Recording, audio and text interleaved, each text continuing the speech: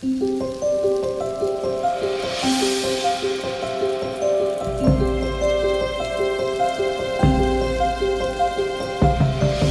Tech, die Prozessredaktion präsentiert.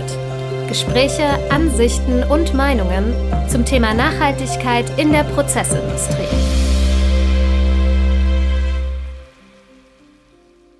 Hallo und herzlich willkommen zu einer Folge Green Tech. Mein Name ist Dominik Stephan, ich bin Redakteur der Medienmarke Process und in Gedanken bin ich ja noch im Urlaub. Sie auch?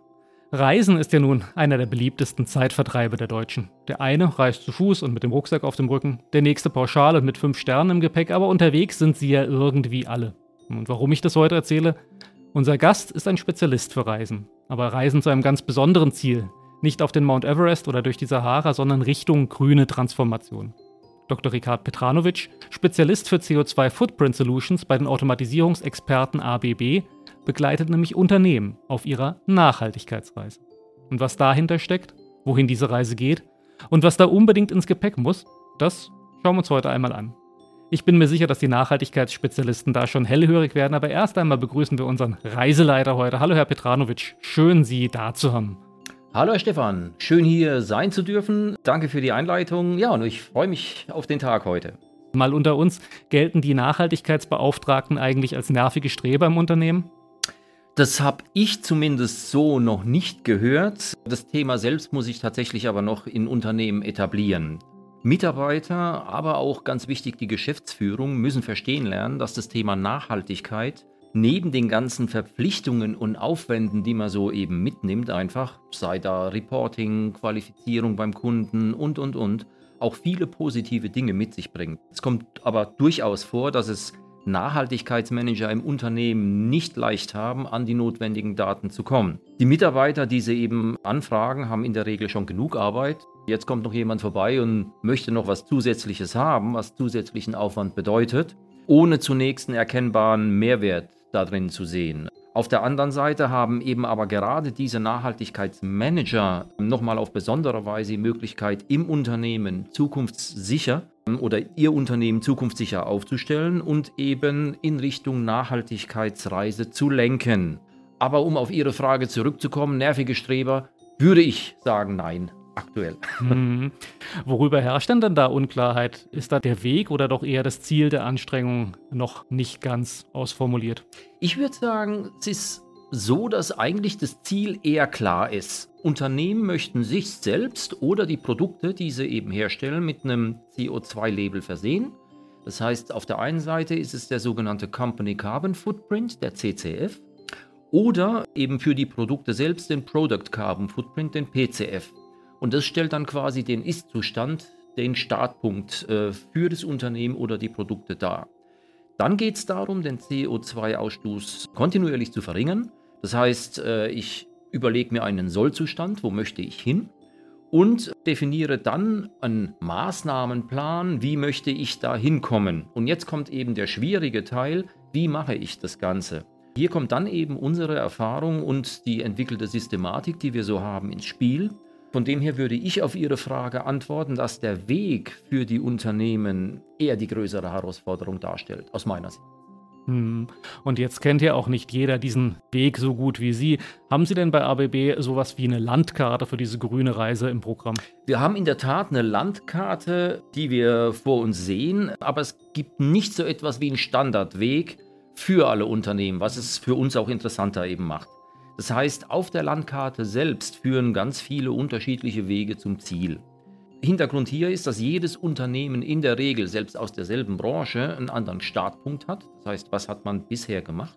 Die Herausforderungen und Ideen aus den Unternehmen oder von den Unternehmen sind jeweils eben individuell.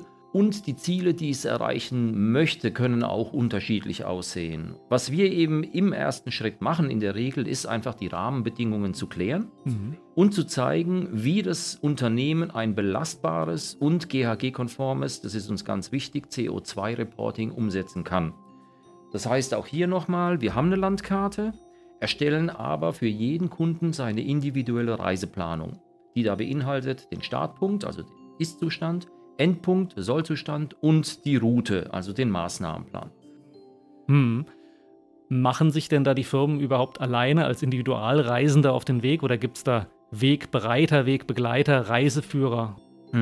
Ich habe mit vielen Nachhaltigkeitsverantwortlichen gesprochen und dabei alles Mögliche an Varianten kennengelernt. Vom ich mache alles alleine mit einem eigens entwickelten Excel-Tool als Werkzeug, inklusive eigens berechneter Emissionsfaktoren, die ich dann ja auch benötige, bis hin zu jemandem, der einen externen Dienstleister, wie zum Beispiel uns, anstellt und damit eben sich den größten Teil der Arbeit abnehmen lässt. Komplett auslagern, und darüber muss man sich im Klaren sein, wird man die Arbeit allerdings nie können, weil man muss immer zuarbeiten. Das heißt, ich kann nicht einfach nur zahlen und sagen, lasse ich so machen.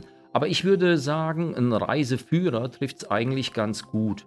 Wir begleiten eben den Kunden bei seiner Reise mit unserem Know-how, was wir gesammelt haben, und unterstützen ihn, damit er eine individuelle GHG-konforme CO2 oder einen CO2-Fußabdruck hinkriegt. Wenn es dann in Richtung Planung und Umsetzung von Energie- und/oder Prozessoptimierung geht, zum Beispiel eben Vernetzen von Verbrauchern, der Eigenerzeugung, Speichern oder Wasserstoffproduktion, kommt dann eben ABB mit seiner Erfahrung von über 120 Jahren und Know-how und dem Produktangebot, was wir selbst auch haben, und können eben da weitermachen, wo andere einfach schon lange aufhören mussten. Da hilft eben ein Automatisierer wie die ABB enorm dabei. Aber trotzdem fühlen sich ja da nicht wenige Firmen und Unternehmenslenker auf dieser Reise ein bisschen orientierungslos. Wissen wir dann wirklich so genau, wohin es eigentlich geht und vor allen Dingen, wie der Weg dahin ausschaut? Also der erste Schritt, vorhin schon mal kurz angesprochen, besteht immer darin, den Ist-Zustand zu ermitteln. Das heißt, ein aussagefähiger Stand des Unternehmens und später der Produkte, sprich CCF, PCF. Im nächsten Schritt kommt dann eben die Strategie, die wir zusammen erarbeiten, um den CO2-Fußabdruck, und das ist an sich ja das Wichtigste, des Unternehmens zu senken, zu reduzieren. Und da kann eben ABB seine Erfahrung in Richtung Energieeffizienz ausspielen. Stichwort hier ist der Scope 1 und der Scope 2, weil da geht es ja um Energieverbräuche auch in großen Teilen. Und hier hat man dann auch den Vorteil, dass man sofort einen messbaren Effekt hat, da eben der Energieverbrauch auch mit Energiekosten gekoppelt ist und dadurch beides sinkt. Ziel ist es oftmals, klimaneutral zu werden, wobei wir den Ansatz hier verfolgen, zuerst die eigenen Emissionen so stark zu reduzieren und eben dann den verbleibenden unvermeidbaren Rest zu kompensieren. Die Hoffnung ist natürlich, und ich denke, dahin kommen wir irgendwann auch, dass die PCFs, also die Fußabdrücke der Produkte, irgendwann so standardisiert sind, dass sie einfach bei einem Datenblatt von einem Produkt mit dabei sind, so wie sie heute eben Bedienungsanleitungen haben. Und da bestimmte technische Daten drinstehen, wird auch der Fußabdruck dann einfach mit dabei und mitgeliefert werden. Ist das denn bei ABB schon so? Wenn ich bei Ihnen jetzt Automatisierungskomponenten kaufe, kriege ich da den CO2-Fußabdruck noch als Beipackzettel? Es ist in Teilen so, dass wir das für Produkte haben. Wir haben das Ganze sogar weitergeführt, dass wir sagen, also es gibt ja eben den PCF, wie ich gesagt habe, und da gibt es nochmal ein bisschen weiter umspannend dann auch den sogenannten LCA, also Life Cycle Assessment, also Lebenszyklusanalyse. Und da gucke ich neben den Treibhausgasen mir auch noch andere Auswirkungen auf die Umwelt an. Und wir liefern das in der Tat schon bei der ABB zu Produkten, aber auch hier muss ich gestehen, wir sind noch am Arbeiten, weil man da einfach so viele Produkte hat, dass es zu vielen einfach noch nichts gibt. Ja, es ist halt doch auch ein Weg. Was gehört denn heute schon ins Reisegepäck? Ganz wichtige Punkte, die wir sehen, sind ganz einfach das Commitment, also die Bestimmtheit aller Beteiligten zu sagen, jawohl, wir wollen das, wir machen das. Und da gehört immer ganz wichtig die Geschäftsleitung dazu, weil wenn die nicht hinten dran steht, kann man da schnell verhungern dran. Dann natürlich eine Strategie. Es ist immer wichtig zu wissen, wo stehe ich aktuell und wo möchte ich hin, weil erst dann kann ich sagen, okay, was muss ich denn machen, um dahin zu kommen. Und dann ein ganz wichtiger Punkt hier sind die Daten. Also ich brauche eine große Menge an Daten, um das Ganze eben einfach dann aufbereiten zu können. Na gut, aber Daten alleine sind ja noch nicht nachhaltig. Wie kommen wir denn jetzt vom Messen zum Verbessern? Wie bereits gesagt, erster Schritt ist die Ermittlung des Ist-Zustands. Dann folgt eben das Ausarbeiten eines Ziels, also eines Soll-Zustands, mit einer entsprechenden Strategie, einem Maßnahmenplan, wie man seinen eigenen Fußabdruck effektiv verkleinern möchte. Hierfür orientieren wir uns an der sogenannten Science-Based Targets Initiative, SBTI, um den Ausstoß klimaschädlicher Gase so zu reduzieren, dass die Erderwärmung auf einen Wert von 2 bzw. etwas strenger 1,5 Grad Celsius im Bezug auf die vorindustrielle Phase begrenzt wird. Ja. So, und das bedeutet, dass man eben für das eigene Unternehmen kurzfristige Ziele in einem Zeitraum von 5 bis 10 Jahren definiert, um den Ausstoß klimaschädlicher Gase der eigenen 3 Scopes um 40% mindestens zu reduzieren. Und so kommt man eben zum Verbessern vom Messen. Mhm. Ja.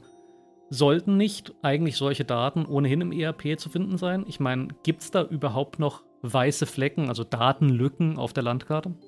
Die Daten sind leider Gottes in allen möglichen Systemen vorhanden. Das heißt, ich habe eine riesen Auswahl und zu System würde ich hier auch zählen handschriftliche oder Excel-Listen. Das heißt, die Daten findet man tatsächlich in allen möglichen Formen. Und die Frage, die Sie stellen, ist eben durchaus eine berechtigte, aber die Realität zeigt uns eben einfach was ganz anderes hier. Wir hören allerdings eben ganz häufig Fragen in Richtung Schnittstellen, dass man sagt, okay, wie sieht es denn aus?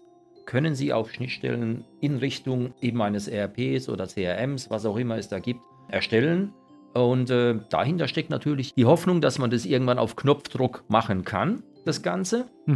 Aber das ist eben aus unserer Sicht heraus im Moment noch komplett utopisch, weil Daten eben oftmals gar nicht so bereitstehen, wie man sie für eine CO2-Berechnung bräuchte.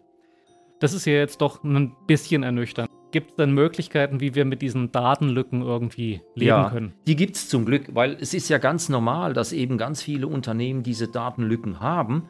Und es hat zum Glück sich dann auch das weltweit anerkannte Greenhouse-Gas-Protokoll, was so ein bisschen der Standard zur Erfassung von Treibhausgasen ist, also das GHG, hat sich hier Gedanken gemacht und Beispiele und Richtlinien einfach angegeben.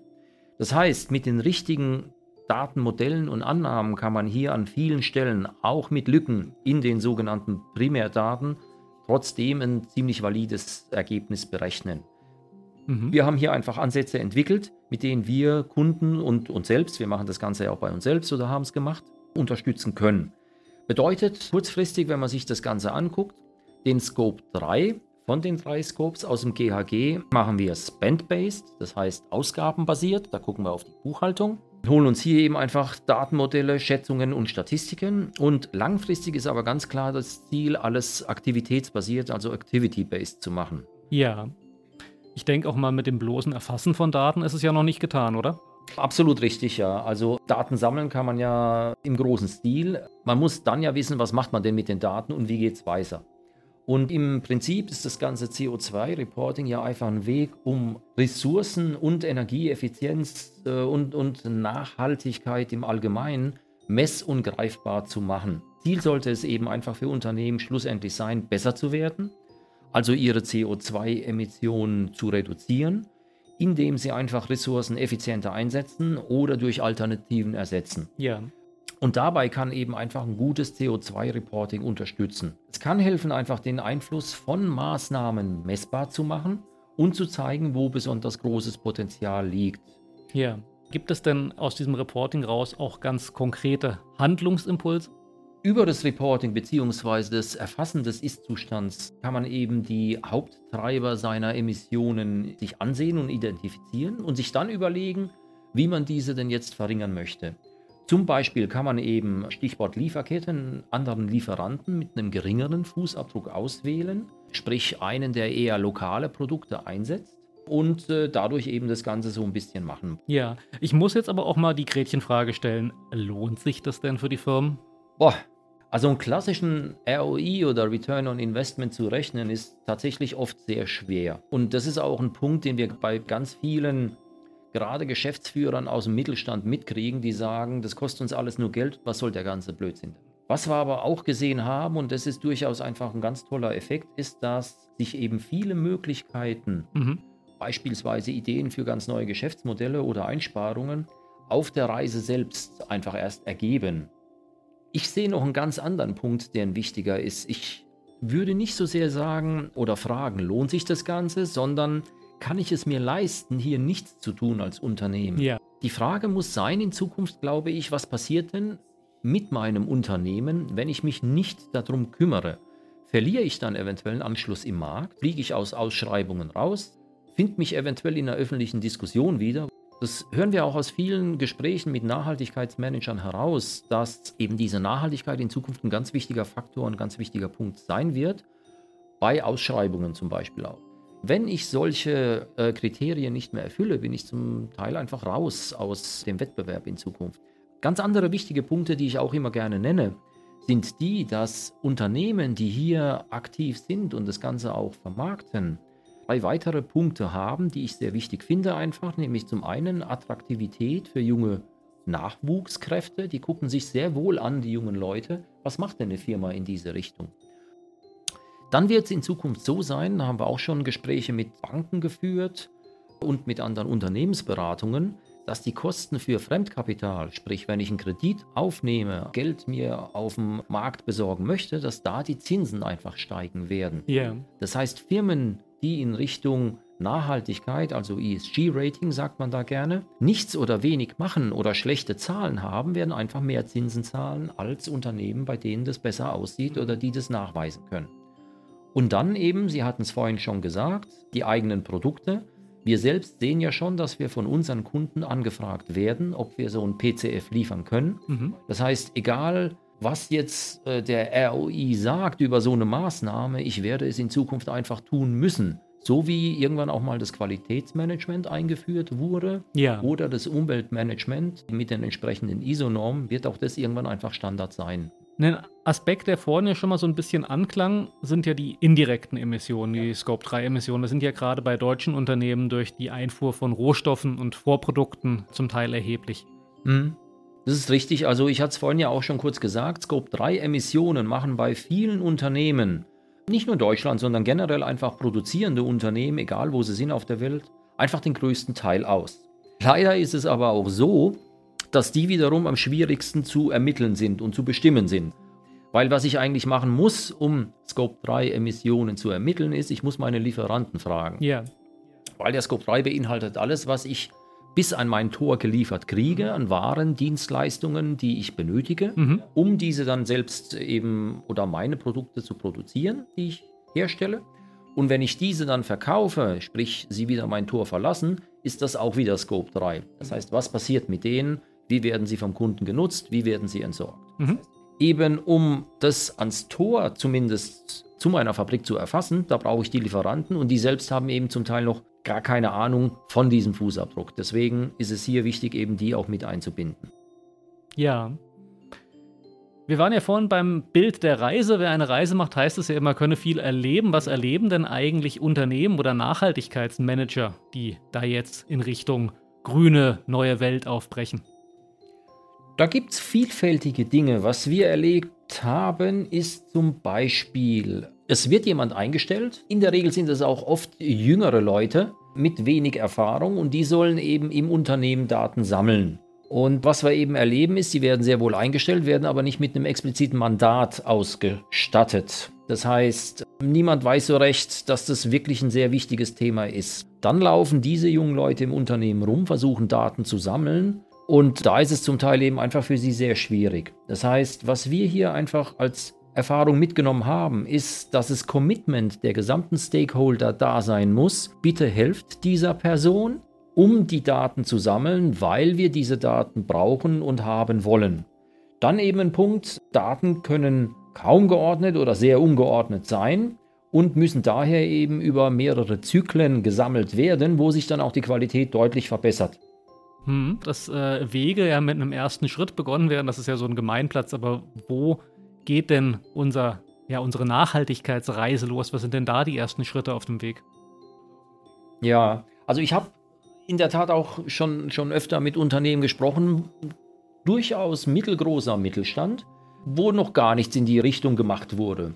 Und da empfehlen wir dann, okay, lieber Geschäftsführer, du musst dir jetzt erstmal überlegen, wer soll denn der Kümmerer bei dir werden? Also da haben wir auch schon oft erlebt, dass ganz viele Leute sich das so ein bisschen als Hobby annehmen, das Ganze. Ja. Vom Einkauf bis zum Qualitätsmanager, ja, über alle möglichen anderen Positionen. Aber das Wichtige ist eben, man muss einen Kümmerer benennen. Die Person muss eben dann einen Willen haben, sich in das Thema einzuarbeiten. Und dann muss man sich natürlich überlegen, Möchte man das Ganze selbst machen? Wir hatten vorhin kurz drüber gesprochen, dass ich gesagt habe, es gibt die machen alles selbst, inklusive eigener Software. Oder sage ich hole mir von außen jemanden mit rein, der mir dabei hilft. Der Vorteil hier, den ich sehe, ist, dass ich ganz einfach jemanden habe, der up-to-date ist, was Regularien, Emissionsfaktoren, Förderanträge und alles so angeht und dass ich da so ein bisschen diese Teile aus der Hand geben kann. Ja, würde das dann im Audit standhalten? Das ist für uns ein ganz, ganz wichtiger Punkt und eine gute Frage. Also wir haben eine Lösung entwickelt, die sich streng am Greenhouse-Gas-Protokoll GHG orientiert. Ja. Was eben jetzt auch schon klar ist, wir sagen ja Unternehmen immer, dass eben CSRD kommen wird von der EU. Ja. Und eben in der CSRD kann man jetzt ja einsehen, dass der Teil Umwelt eben sich insbesondere Klimawandel auf das GHG wieder bezieht. Das heißt, das Ganze wird eben dann mit den 3 Scopes Grundlage für eine Prüfung sein.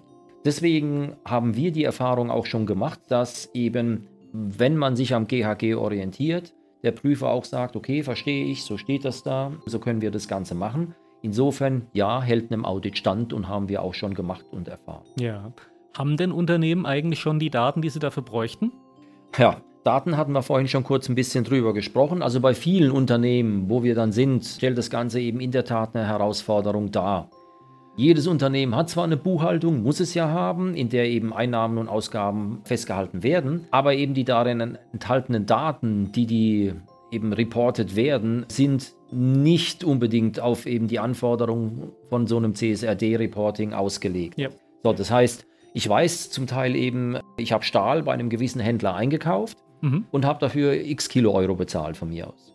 Aber es wurde nicht festgehalten, ja, wie viel Stahl war das denn und woher ist denn der Stahl gekommen?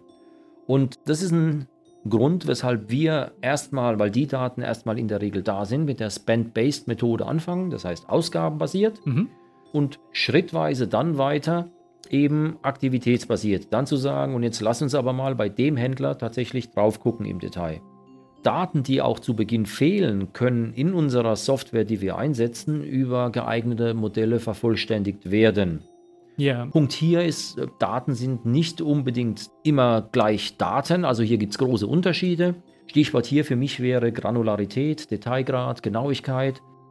Gibt es denn, was das Datenmanagement angeht, auch schon Richtlinien und Vorschriften, was das braucht? Also wir orientieren uns eben in der Regel am GHG. Da ist ganz einfach der Hintergrund, dass das Ganze weltweit als Referenz angesehen wird, das Greenhouse-Gas-Protokoll, und daher eben ein Reporting nach GHG vom Auditor abgenommen wird. Und da wird auch erklärt, wie man mit unterschiedlichen Datenlagen, die in Unternehmen vorkommen, auftauchen, ein akzeptables Ergebnis hinkriegt. Ist ja nicht Daten allein. Sie haben ja neben den Daten auch vorhin schon Commitment, Awareness und natürlich auch die Zustimmung angesprochen. Wie begeistert man denn Mitarbeiter und natürlich auch Stakeholder für diese Reise? Nicht zuletzt, damit dann die Nachhaltigkeitsmanager hoffentlich in Zukunft auch ein gutes Image haben. Ich sehe immer noch nicht, dass sie ein schlechtes haben, aber gut. Also wichtige Punkte, die wir sehen, sind hier Transparenz. Das heißt, ich muss den Leuten einfach zeigen, was mache ich, und eben Interaktion. Also ich muss mit den Leuten sprechen. Das sind ganz, ganz wichtige Komponenten, die wir hier sehen.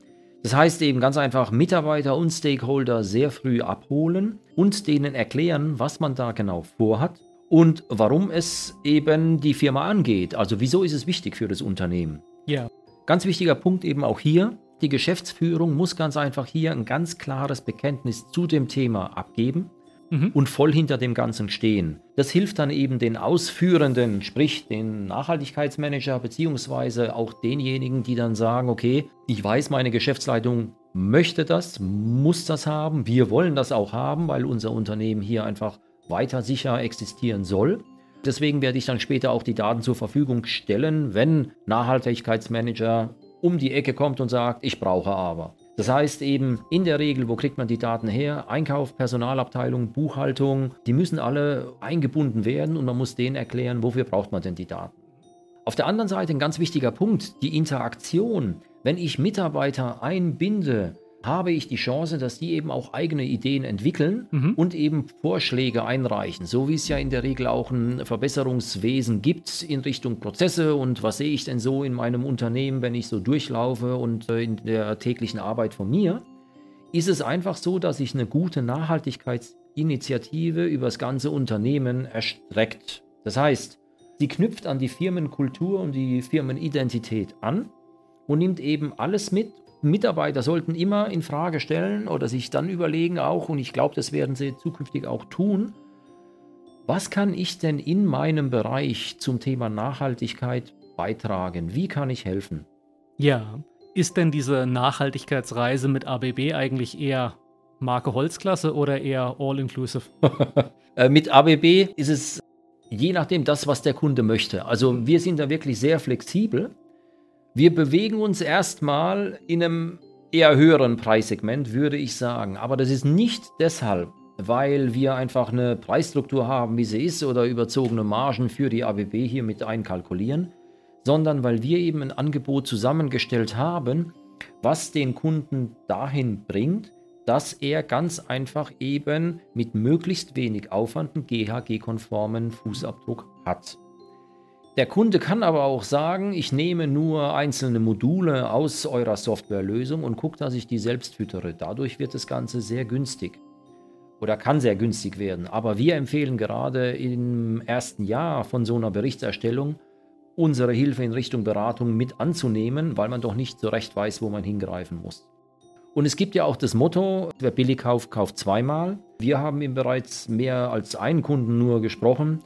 Die haben ein vermeintlich günstigeres Angebot angenommen, haben gesagt, oh ja, hier kriege ich was im niedrigen Kilo-Euro-Bereich einstellig und das reicht mir eigentlich. Und haben dann aber gemerkt, nachdem das einmal gemacht wurde, naja, so richtig viel bringt es gar nicht. Es ist nicht GHG-konform sehr oft. Die Daten werden irgendwie geschätzt oder, nicht so berechnet, wie wir es eben laut GHG machen sollten.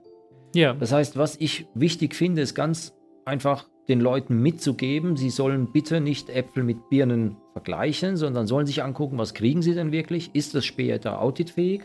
Und da ist uns wichtig, dass man eben relativ aufwandsarm als Kunde zu einer auditfähigen Lösung kommt und eben alle 3 Scopes tatsächlich schon von Anfang an beim ersten Reporten erfasst. Also würde ich sagen, wir sind nicht ganz all-inclusive, man muss machen, aber es ist eine angenehme Kabine, die man bei uns auf der Reise kriegt. Ja, super. Da sollte man vielleicht schon mal einen Platz reservieren, wenn es sein gerne. muss. Natürlich auch mit dem Handtuch auf der Liege. Denn auch wenn wir ja noch nicht jeden Schritt auf der Reise präzise im Voraus bestimmen können, das Ziel, hatten wir eingangs gesagt, steht hier nun doch schon mal fest. Danke, Herr Petranovic, schon mal für die Einblicke in die Reise Richtung Nachhaltigkeit. Danke Ihnen, liebe Zuhörerinnen, liebe Zuhörer, fürs Einschalten und dabei sein. Das nächste Mal hören wir uns am 29. September wieder, wenn wir die schöne neue Welt der grünen Gase unter die Lupe nehmen. Das war GreenTech. Gespräche, Ansichten und Meinungen zum Thema Nachhaltigkeit in der Prozessindustrie.